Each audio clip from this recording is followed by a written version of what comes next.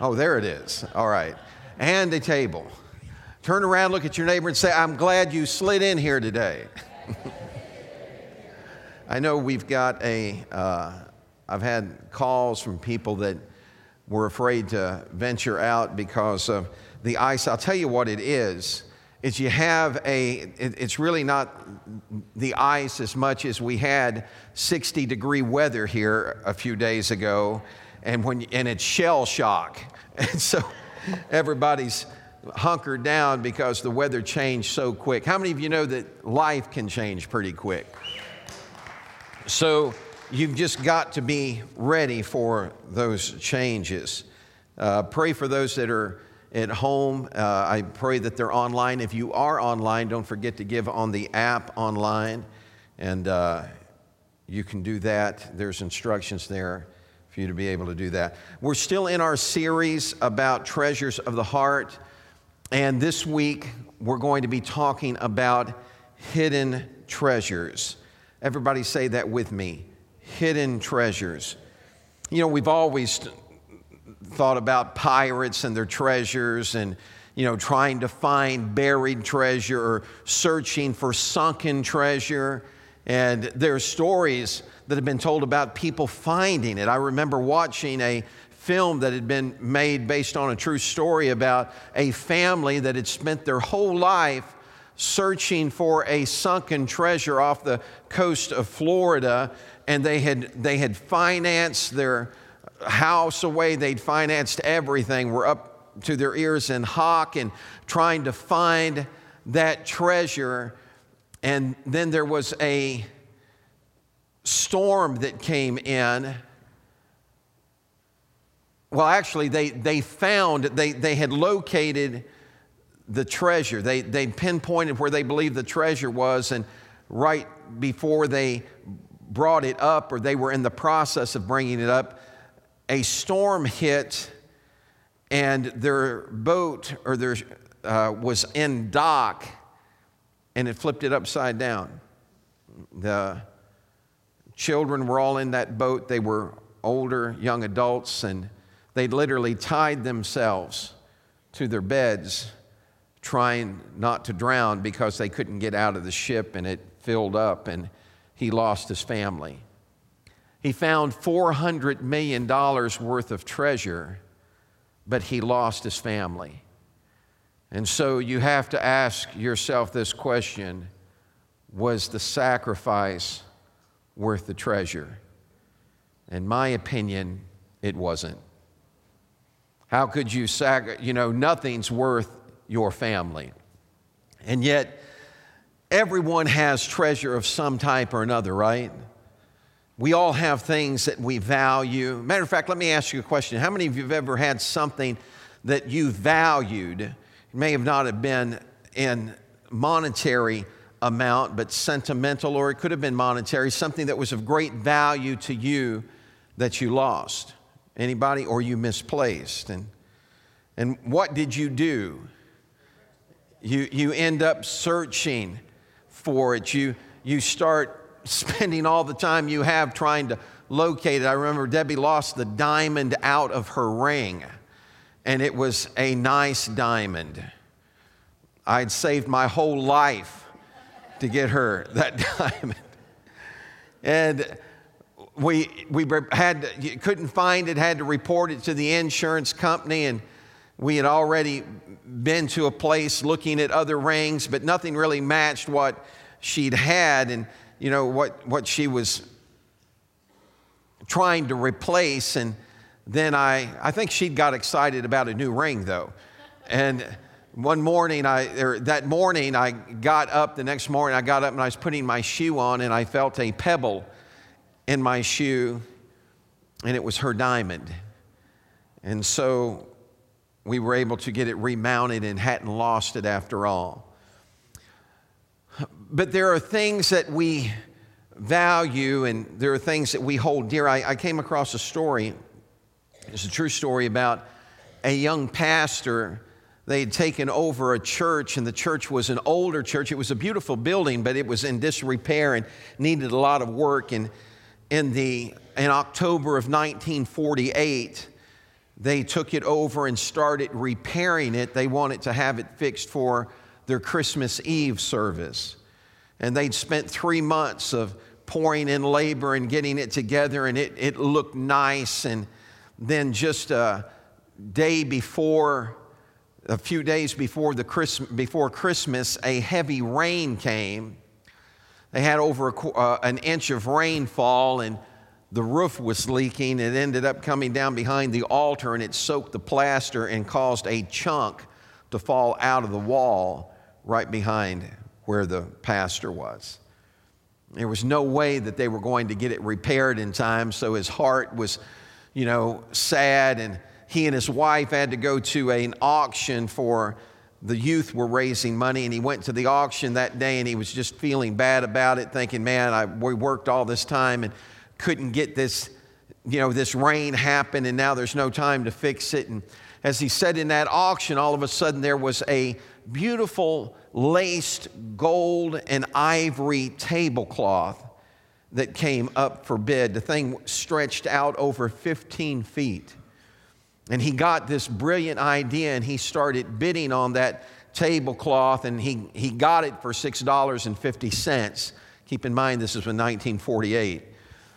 And he thought, I'm going to take that tablecloth and stretch it over that wall so people won't be able to see it.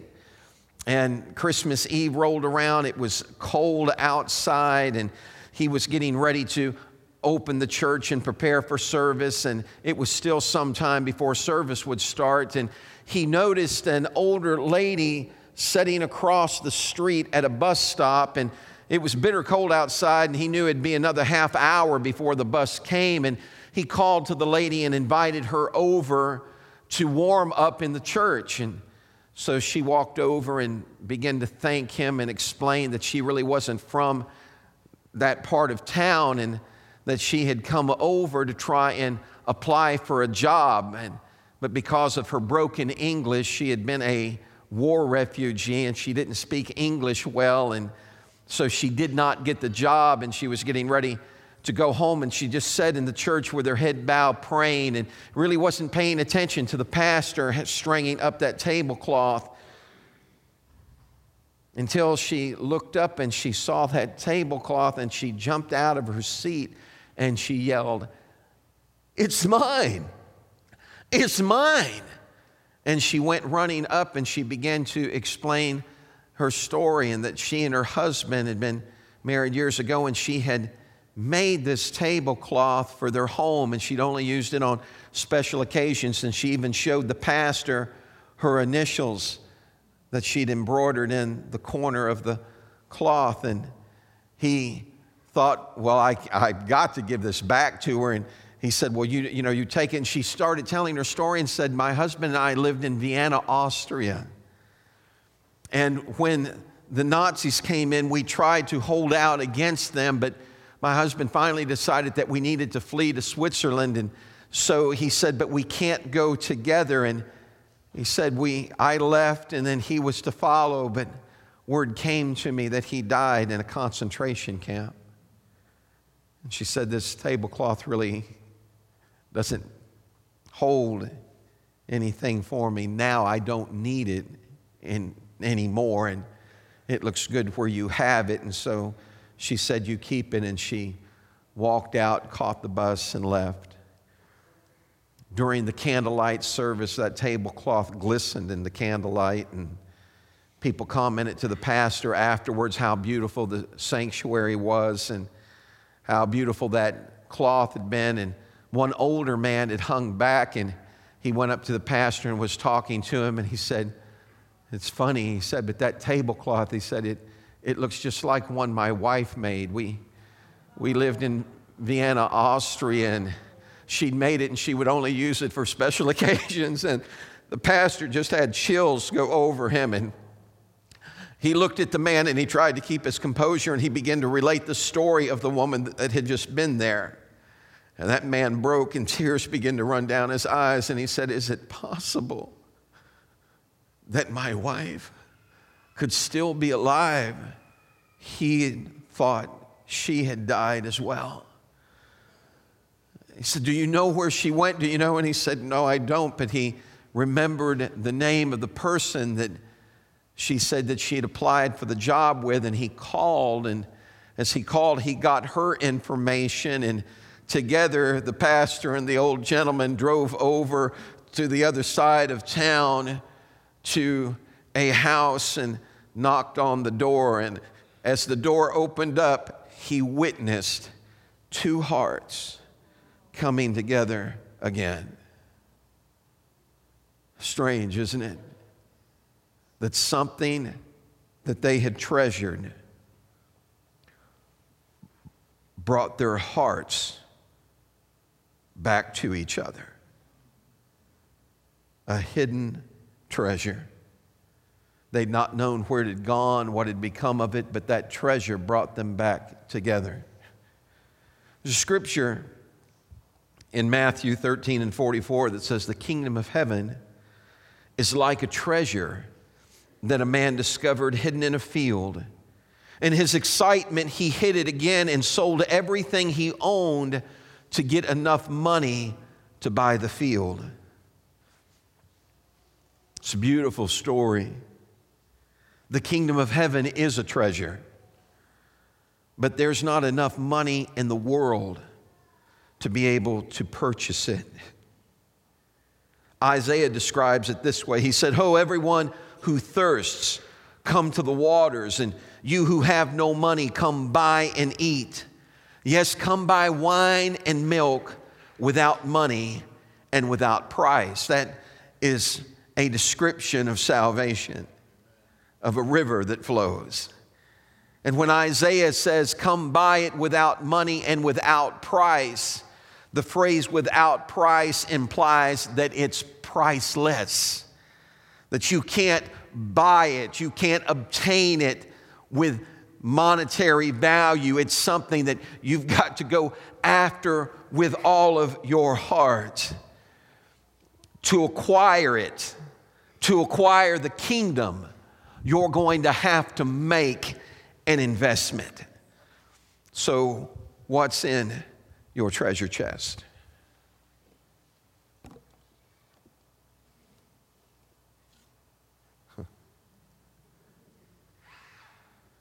Strange, isn't it? That you'd find a heart in a treasure chest. And how many of you know that the scripture talks about that a man's heart is desperately wicked? See?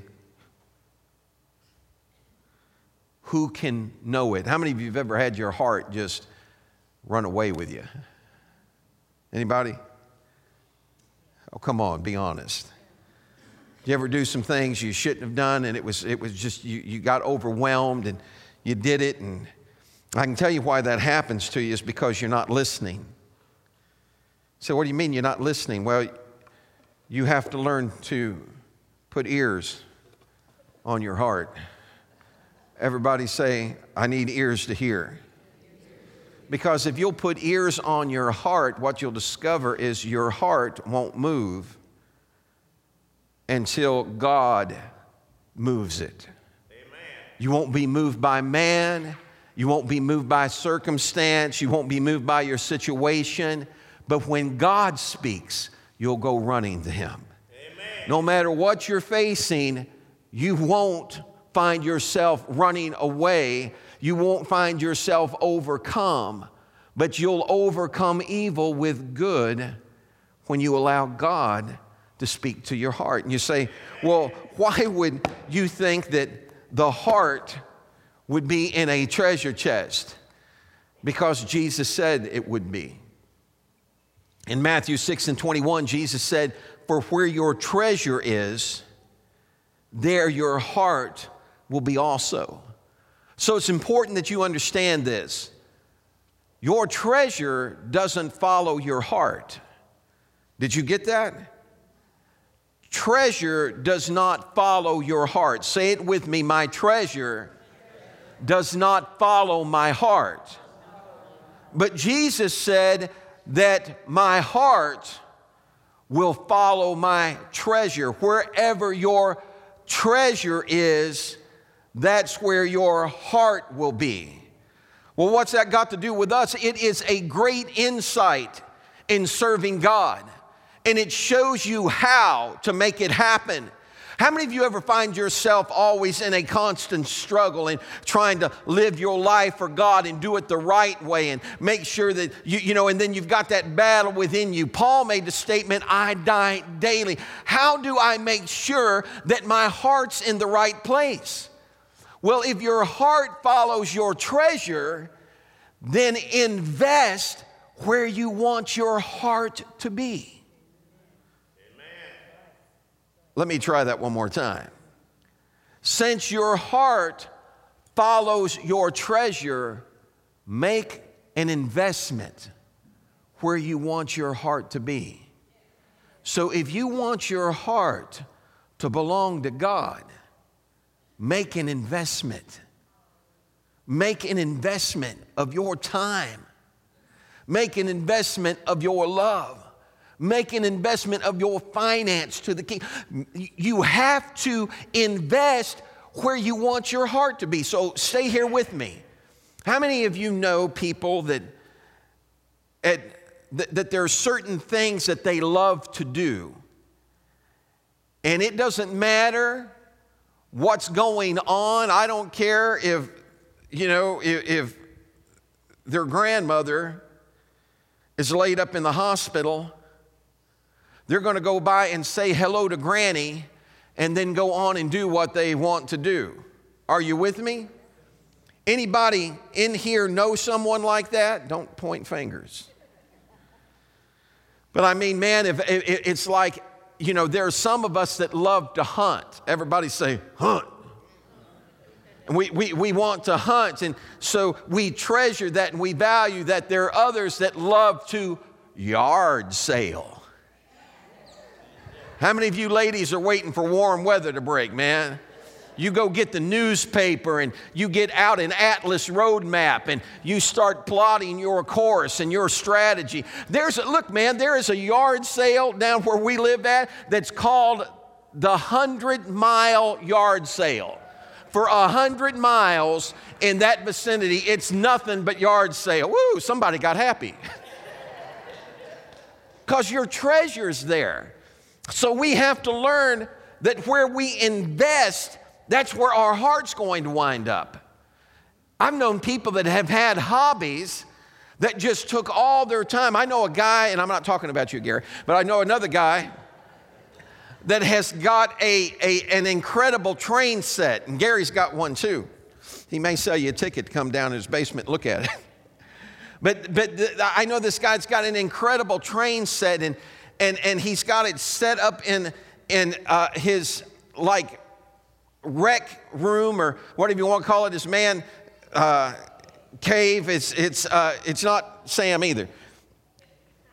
But it is, man, there has got to be thousands upon thousands of dollars that he's got invested in that train. I think there's like 6 different trains that are running on that track. My wife got me one for Christmas. I was so excited until I went and found out how much it cost to add track, to buy a little tree to put along the track, to buy a little house. So I thought, man alive, how many of you have ever had a hobby you just couldn't afford? How many of you have ever had a habit you couldn't afford? You know what I'm talking about? And so we invest. And we invest. It's amazing what we're capable of doing when we want something bad enough. Everybody say bad enough. I have been in the most remote places you can imagine in third world countries. No pavement, no telephones, no electricity. And I've pulled up to stick huts, and there's a satellite antenna. And they've got a generator, and they can't drive, there's no car, there's no refrigeration, but buddy, they can watch The Price is Right when they're ready. It's what you value. Everybody say what I value. And so you've got to ask yourself that question. Now here's what you need to realize. You have to invest wisely or it could cost you dearly. Amen. How many of you have ever made a bad investment? Wave your hand if you've ever made a bad investment. You know, I thought for sure 8-track tapes were going to be all the rage. See, some people, what's an 8-track? And man, they're gone. Everybody say they're gone. And I thought I had an Elvis Presley album collection. 60 plus albums of Elvis. Me and Elvis could rock all night long. I sold them. I didn't think the phonograph was ever going to come back. I sold every one of them. I thought, well, Elvis, there's no need for me and you to hang out in blue suede shoes if we can't hear you, you know.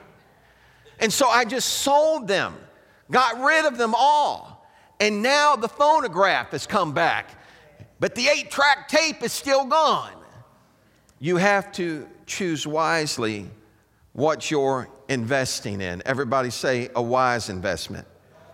I've known people that have invested years and years in a job or career, climbing the corporate ladder. And they were so focused and they were so honed in on that job or that career that they made it to the top. But when they got there, they found themselves all alone. Because while they were investing in that career, they were letting their family go. There's nothing wrong with getting to the top. You just need to make sure that you don't make the trip alone. Amen. Amen. Others that invest in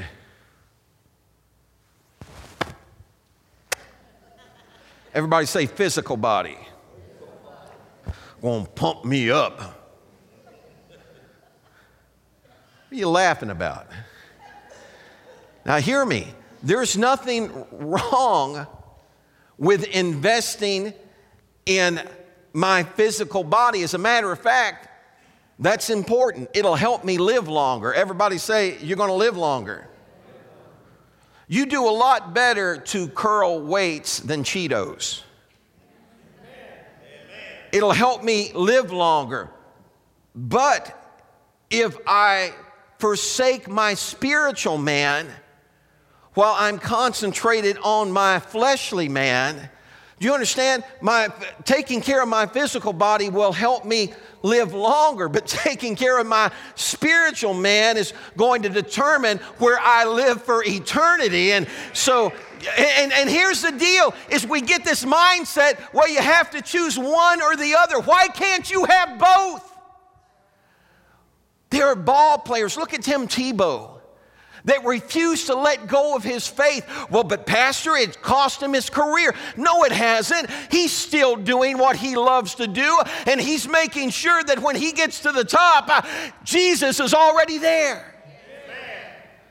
It's important what kind of investments we make. You remember Thai babies? Do you remember when those rascals were selling for like 30 and 40 bucks a pop? Now you see them in Goodwill, yard sales, Dollar General, trash cans, everywhere. Remember Cabbage Patch? Remember Tickle Me Elmo? Remember when the Bug came back out, the new Bug? I knew a guy that was buying them retail and then selling them for about $7,000 over retail. but it lasted for only a season. The scripture says, as a matter of fact, the scripture that talked about where your treasure is, that's where your heart will be. Jesus takes the time to explain to us to make a wise investment about what your treasure is. He said, don't lay up treasure for yourself where moth and rust corrupts and thieves break through and steal. He said, let your treasure be things that moths can't get, rust can't, that won't rust and where thieves can't get to. Lay up treasure for yourselves in heaven. Everybody say heaven. He didn't say not to make money here. He didn't say not to invest wisely here. He just said be careful that you're not doing one without the other. How many of you know a girl named Rahab? You remember her story? Her job description, prostitute. And she was a good one. How do you know that? Because she had a constant line of men coming to her house. So her job career, she got to the top of it. She had to be the best prostitute in town. Her physical body, look, man, her physical body determined the success she had in her career. So this girl didn't just let herself go. She had taken care of herself so she could attract others. But one day, she realized that everything she had worked for was going to be gone in a moment, in an instant. And she took a risk, and she made an investment. Instead of in herself, she made an investment in her faith toward God. And when those men came in, she hid them at the risk of her life. She took those spies and hid them in her, or hid them up on her roof. She lied to the magistrates of the city about where they were. And then she took a gamble and she looked and she asked God not just for her life, but for the lives of her family. Can I tell you that all she had attained in this world wasn't worth what she was going to lose out with if she didn't make that investment? Who would have ever believed? Who would have ever believed that a prostitute was going to be the reason that her family got saved? Oh, you're not in the house today. Do you understand? Don't let people sell you off. Don't let people sell you short. Don't let them look at you and say you're never going to be anything. Do you understand that if you make an investment in God, God, my friend, is making an investment in you, and He can turn your life around. Billy Graham, right before he died, he was being interviewed, and he said, the first thing I'm going to do when I get to heaven is ask God why He chose me. He said, I'm just an old country boy. Wasn't anything special about me. And he said, I want to find out why He chose me. He said, because I believe that I was chosen. You've got to start believing in what God called you to. You've got to start believing that you've got a purpose and that God's got a plan for your life. Don't write it off. Make an investment and treasure it.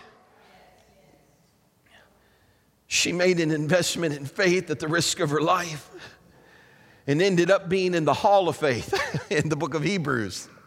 Ended up being in the genealogy of Jesus Himself. She ends up being the great-great-grandmother of King David. How?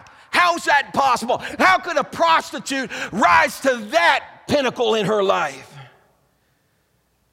Because she invested her treasure where she wanted her heart to be, right with God. Amen. How many of you today want your heart to be right with God? Come on, put your hands together if that's what you want. Your heart right with God. I've met folks that could talk a good game. I've had people talk to me about how much they love God, wanted to live for God. I said, I hear what you're saying. There's only one problem with it. Your actions don't show it. Amen.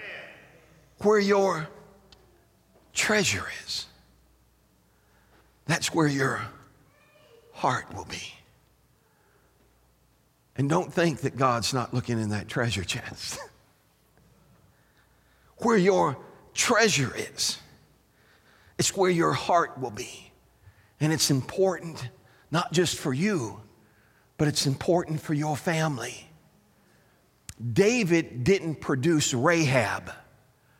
Rahab produced David. Are you getting what I'm saying? We look at King David, a man that's after God's own heart, and then we look at the genealogy and go, she was in there with David, and we think in our mind that David produced her. No. Rahab produced David, and some of her DNA shows up in David's life. How do you know that? Because of what David chose to invest in. The scripture said that he's a man that's after God's own heart. Now, did David ever mess up? Sure he did. But listen to me. When your treasure is in the right place, your heart will get there eventually. Are you hearing what I'm saying? If your let me talk to you about marriage for just a second, because people say, well, I don't love her anymore. I don't love him anymore. That's no big deal. What do you mean that's no big deal? Make an investment. Spend some time. Now listen, the scripture says, if the foundation be destroyed, what shall we do? So if I love God and my wife is saying, look, it's my way or the highway, I'm not doing this God stuff with you.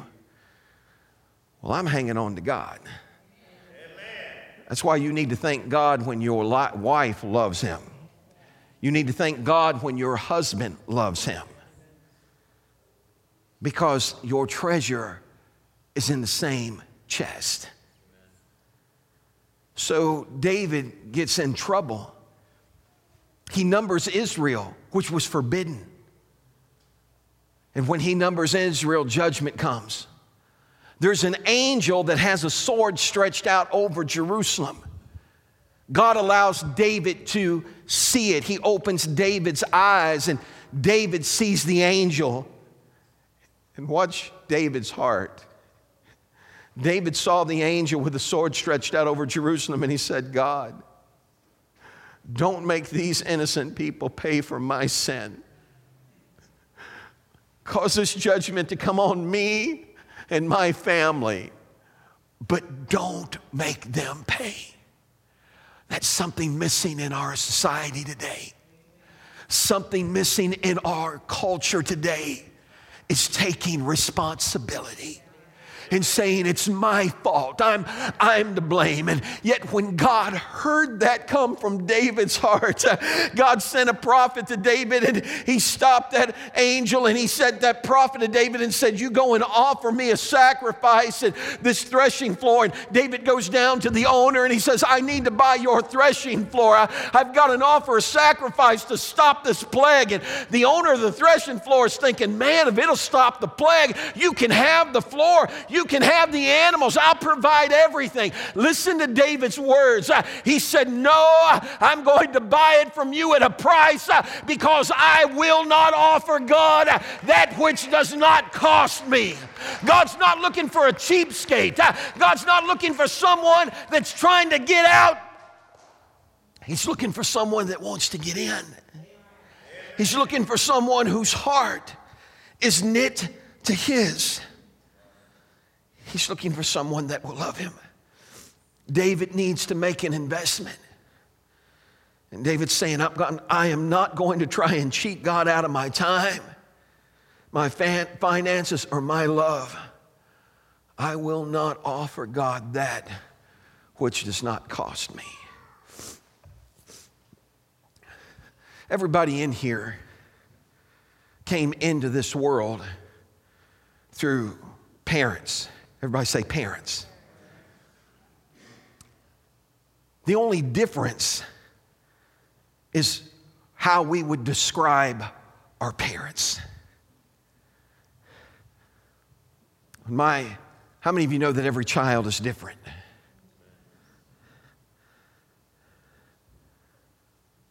You heard me talk about my brothers, and Paul grew up telling everybody that he was abused. Daryl and I grew up thinking, what are you talking about? We were in the same house, and Daryl finally looked at Paul one day and he said, Paul, you weren't abused, you were just stupid. He said, you just couldn't keep your mouth shut. He said, when Dad would say something to you, you kept talking and talking. And I remember my brother Daryl be saying, Paul, shut your mouth, man, shut your mouth. Dad's getting mad, shut your mouth, Paul. And Paul would keep going until finally Dad did get angry, and then he'd whip him and abused in his mind. I will say this, that my dad probably didn't understand fully that every child is different. My brother would prefer doing housework. Paul would have preferred doing housework with Mom than digging out the basement with Dad. It's not that he couldn't, it's that his heart wasn't there.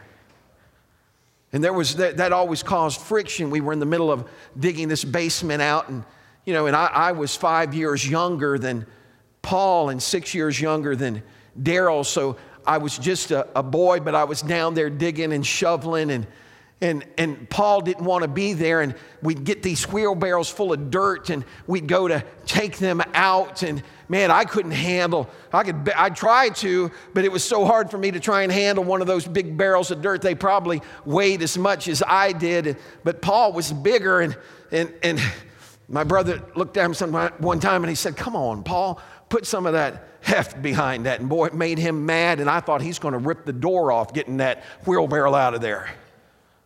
So he had it in him when he wanted to use it.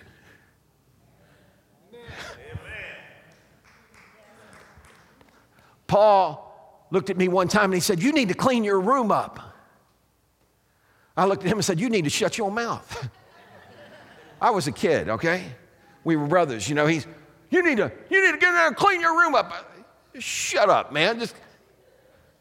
Paul was never, given to violence. He was that day.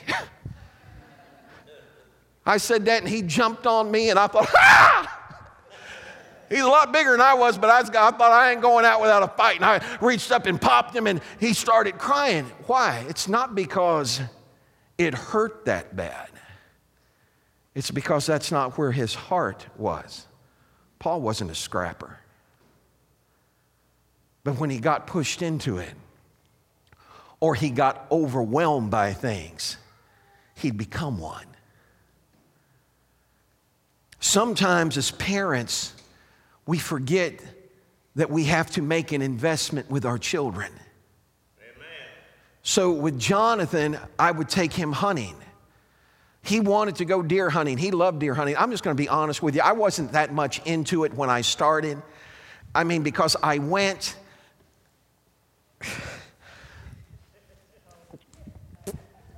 It's 28 degrees out here.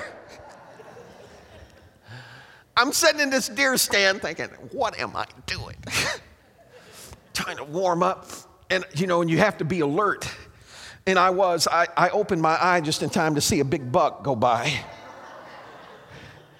And I thought, I can't believe I just missed that. And I'm trying to talk to my son, and he's on the ground, and so I can't get his attention, so I'm taking acorns and tossing over his way. He's sleeping, man. I thought you wanted to come out here. You're asleep on the acorns. I ran out of acorns. I picked up a rock. The rock hit him. I guess I missed with all those acorns. There's something about that rock. It wasn't a big rock, folks. It's just a little rock. And I tossed it over there, and it popped him on the head, and he goes, he's looking into trees. I never said a word. I looked at him, and I said, there's a big buck coming by. What? There's a big buck coming by here. Those are memories that we have when we talk about now, and we'll laugh and laugh. He got lost in the woods, and And he hollered, "Dad." And I didn't say anything. I go, "What are you doing walking around in the woods, man? We're hunting deer." And he's walking around. He goes, "Dad, Dad." And I wouldn't say a word. I thought, I'm not giving away my position. And then I began to think, he may run a deer toward me. I didn't realize what was in his heart. In his heart, he was lost. But he didn't know that his father knew right where he was at. Ever been there? When he cried out, "Daddy," it got my attention. And I said, "What is it, son?" He said, "I'm lost." I said, "Just keep following my voice. You're fine. Just follow my voice out. Get you out of here." And so he started walking along, and "Dad, Dad," I said, "Just follow my voice." And then all of a sudden, a gun went off. "Jonathan! Jonathan, are you all right? Jonathan! Jonathan!" "What? Are you okay?" "Yeah." "Why did you fire that gun?" "Because I couldn't hear your voice very loud." How many of you know paybacks are rough? And my heart and his heart were knit together in the woods. But now Bethany didn't care anything about going into the woods and trying to shoot a deer. You don't just write her off. You don't just say, "No, but Bethany and I were very close." "Well, how did you make investments with your daughter?" Christmas. She loved Christmas time. And I tried to make it special. The truth was, I loved Christmas too. So I would build villages, and we would sing songs, and I'd grab her and dance her around in the living room to Johnny Mathis, "It's a Marshmallow World." And she grew up, and we would watch White Christmas in July. She still does that. Her husband came to me and said, "Thanks a lot, Dad. We've watched that like 3 times this past week." But it's a memory. It's something that she holds dear. You see, when you build relationship with your Father, there are things that you're going to come to treasure and value about Him. You say, "Well, Pastor, I wish I'd had that type of experience with my dad. I wish my dad would have made an investment in my life, but instead he withdrew from my life, his words and his actions." And I've got some good news for you today. Your real father, not the one that had a relationship with your mother that you were the result of. I'm talking about the Father that knew you before you were formed in your mother's womb. I'm talking about the Father that loved you when you were unlovable, the Father that called you with power and purpose. The Father I'm speaking of loves you more than you could ever know and made the greatest investment into your life that anyone could ever make. For God so loved the world that He gave. He gave His only begotten Son. That whoever believes in Him should not perish but have everlasting life. Now listen, for God did not send His Son into the world to condemn the world, but that the world through Him might be saved. What an investment. The scripture says in John 15 and 13, "Greater love has no one than this, than to lay down one's life for his friends." The question is, will you treasure Him the way He treasures you? Or do you not understand love the way He understands love? Roll that clip for me, please. Love. Love. Love. Love. Love. Love in this world It's pretty messed up. It asks for a lot and it never returns the favor. Love, in my world, well, it brings more trouble than it's worth. In my world, love has felt like sabotage. It flees into the night. It leaves at the first sign of trouble. And it never feels like I love you no matter what. Because love in my world, it leaves. And when it leaves, there's only disaster left. Oh, promises a lot, but it doesn't deliver much. it breaks hearts. I've picked up the pieces of my broken heart one too many times. So I build walls. Love isn't worth the tears. The pain, the loneliness. The surrender. It's exhausting. Even when you try to do love right, love fails. I have made a mess out of love. What good is it? You can't help me. Why love at all? Why do I even try to love? Why sacrifice to carry the burden? Why? Why? Why?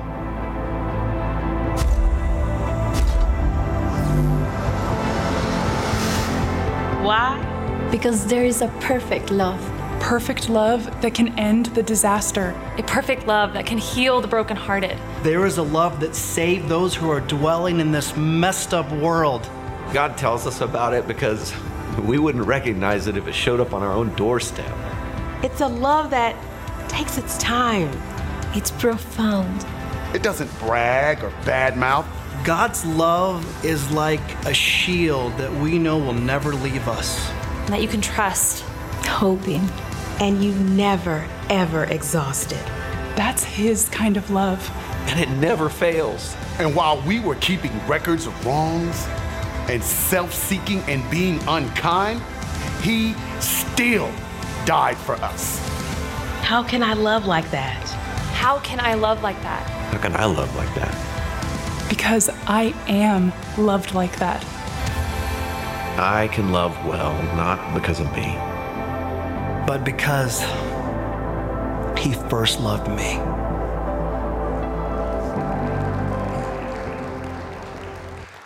Your experience or definition of love may have been what they talked about at the first. Broken-hearted, you always give and never get back. But that's not how God loves. As a matter of fact, in Jeremiah 29:11, he says, "For I know plans I have for you. They're plans for good and not disaster, to give you a future and a hope." When we make him our treasure, he overwhelms us. Isaiah 61:10 says, "I am overwhelmed with joy in the Lord my God, for he has dressed me with the clothing of salvation and draped me in robes of righteousness. I am like a bridegroom dressed for his wedding, or a bride with her jewels." God is watching and he's listening to what we treasure. In Malachi 3:16, he says, "Then those who feared the Lord spoke with each other, and the Lord listened to what they said. In his presence, a scroll of remembrance was written to record the names of those who feared him always and thought about the honor of his name. They will be my people, says the Lord. On that day when I act in judgment, they will be my own special treasure. I will spare them as a father spares an obedient child. Then you will again see the difference between the righteous and the wicked, between those who serve God and those who do not."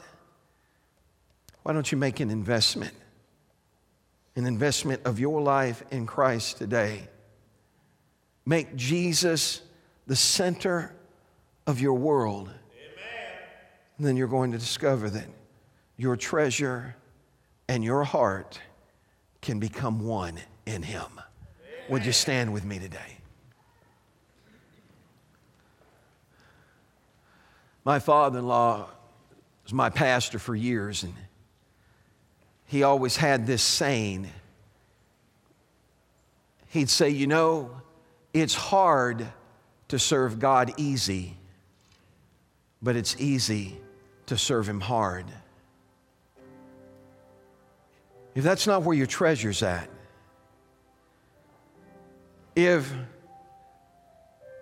I'm not talking about coming to church. I'm just telling you that the reason I go to church is because I value Him.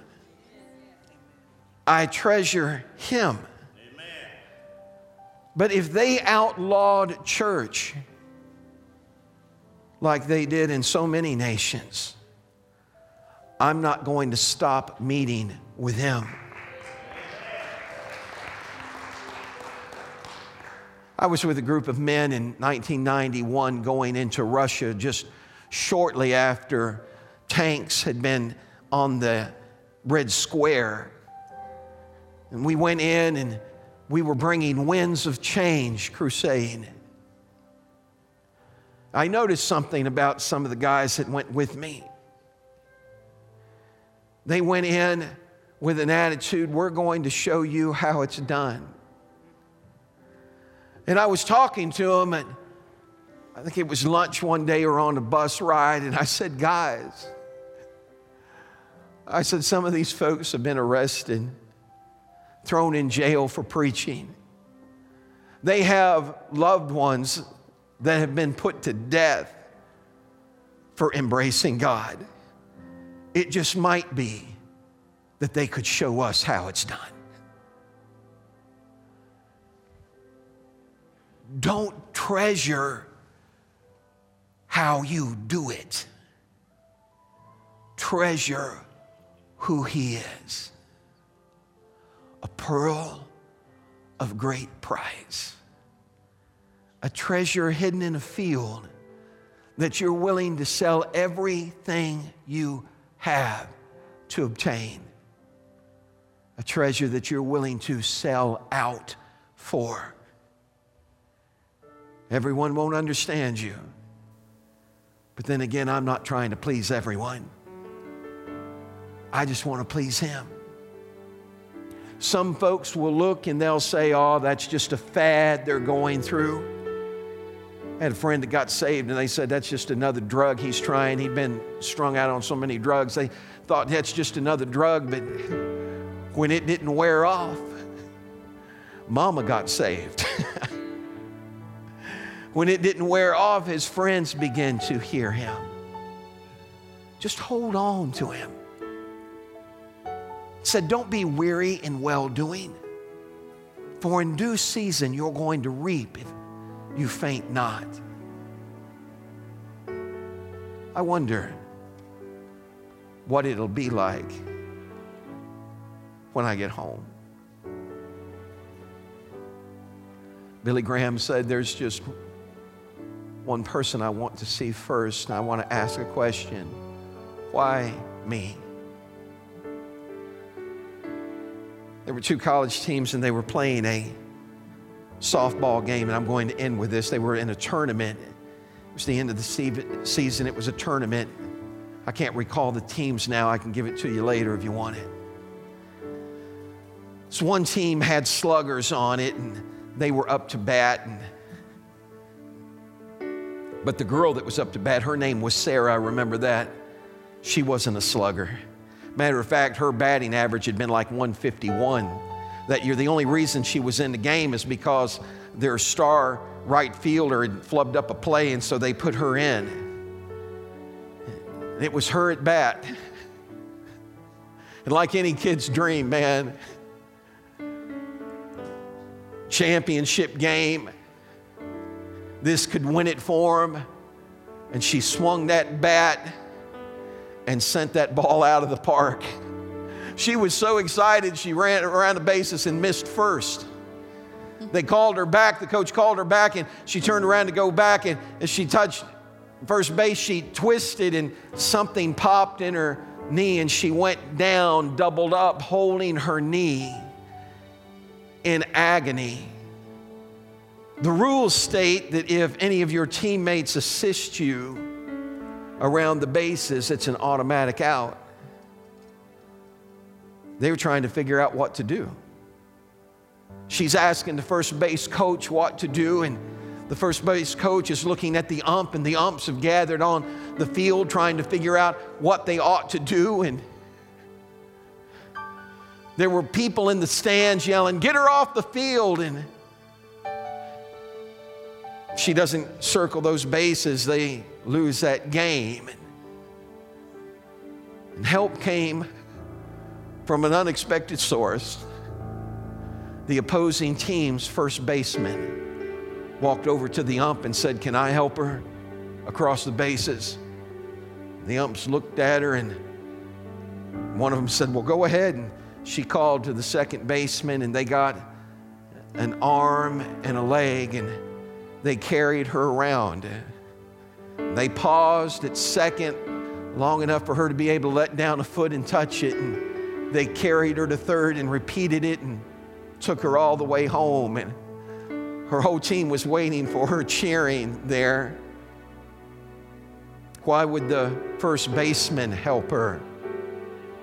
It was going to cost her something. Why would he help us when he would have to pay dearly for it? Because without his help, I can't make it home. And because of what he did for me, we love him because he first loved us. Because of what he did for me, there's a treasure that I hold, and that treasure holds my heart. His name is Jesus. Come on, and let's love him today. We worship you, Father. I want to encourage you today that if you have never accepted Christ as your Lord, to get ready to do that right now. And if you have, but you're like that church in the book of Revelation that he said, "I've got just a little bit of something against you. You've left your first love." Can I be real transparent with you? There are times that I take inventory of my life and my heart, and I pray, God, please, don't ever let me get lax or indifferent or cold in my love to you. Because I remember what it was like when I first got saved. I remember what it was like when I first heard him call me. I remember what it was like that night in a living room, bending and praying and asking him, "Please show me your word." I remember feeling like a wind and him overwhelming me. Don't let anybody ever tell you that you have to lose that. Don't let anybody ever convince you that, well, after you've been living for him for a while, you know, it just gets old hat and it's just a routine. Not as long as he's my treasure and he holds my heart. That doesn't ever have to happen. I'm going to ask you to join me in the front of the building today. I'm not going to hold you long, but if you would just move forward with me. I know whether Debbie's doing a class right now called the Witness Stand, and I know this time of year is always a struggle because of weather and challenges like that, but I want you to hear what I'm going to say to you. For every seat that's empty next to you, there's a person that needs God, a person that you know, a person in your life, a person in your world. Don't look to me to go after your harvest. You have to love enough and value enough and treasure him enough to go after them on your own. I had folks that thought I was crazy. I had people that tried to shut me down and shut me up. But I had others that heard what I was saying and said yes to him. You don't have an enemy that you hate so bad that you want to see them in hell. Show them your hidden treasure. Talk is cheap, but if they can see my heart, if they can hear my heart, if he's my treasure, they'll hear him. Because out of the abundance of the heart, the mouth speaks. I want you to think of someone right now. I don't want this to be a shot in the dark. I want you to think of someone right now that you know that if something doesn't change in their life, they're not going to make heaven. Now I want you to take it a step further, and I want you to ask God to use you to introduce him so they can have that treasure as well. Don't let pride get in the way. I've talked to a lot of folks that said, I wish I would have. Debbie's teaching a class teaching us not to let fear get in the way. When I first married this girl, come up here just a second. I'm not going to hold you on. When I first married this girl, she was almost embarrassed at me. I'd put a bullhorn on in the back of my Jeep and drive around. Her mom said, well, we can do it on our doorstep. She got out her accordion and started playing and said, Debbie, honey, come out here and let's sing together. On her doorstep.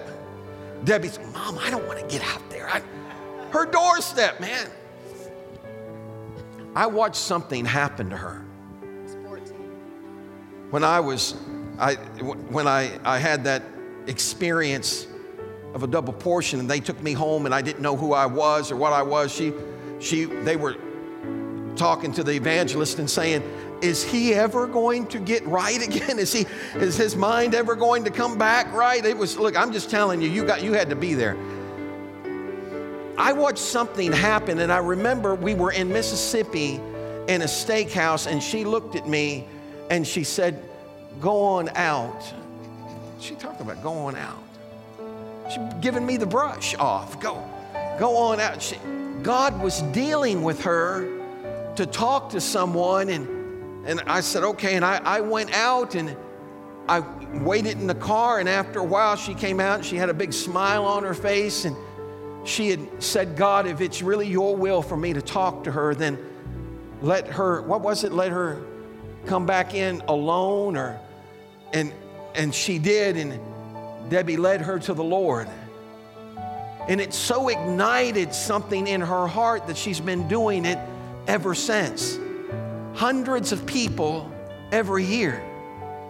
Not from a pulpit, from a platform called the Platform of Life. You've got that platform too.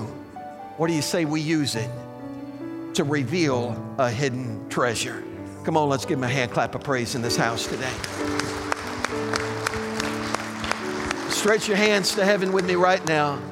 Father, we come to you and we ask you to ignite a fire in our heart that will cause us to share you wherever we go. We love you so much. We value you so much. And like a person that's found buried treasure, we want to tell it everywhere we go. Like a man that found a pearl of great price, we want to show it to the world. Give us the courage. Give us the words. Give us the ability to reveal this hidden treasure in Jesus' name. Come on, give him a hand clap of praise in here today. Take it all. Take it all.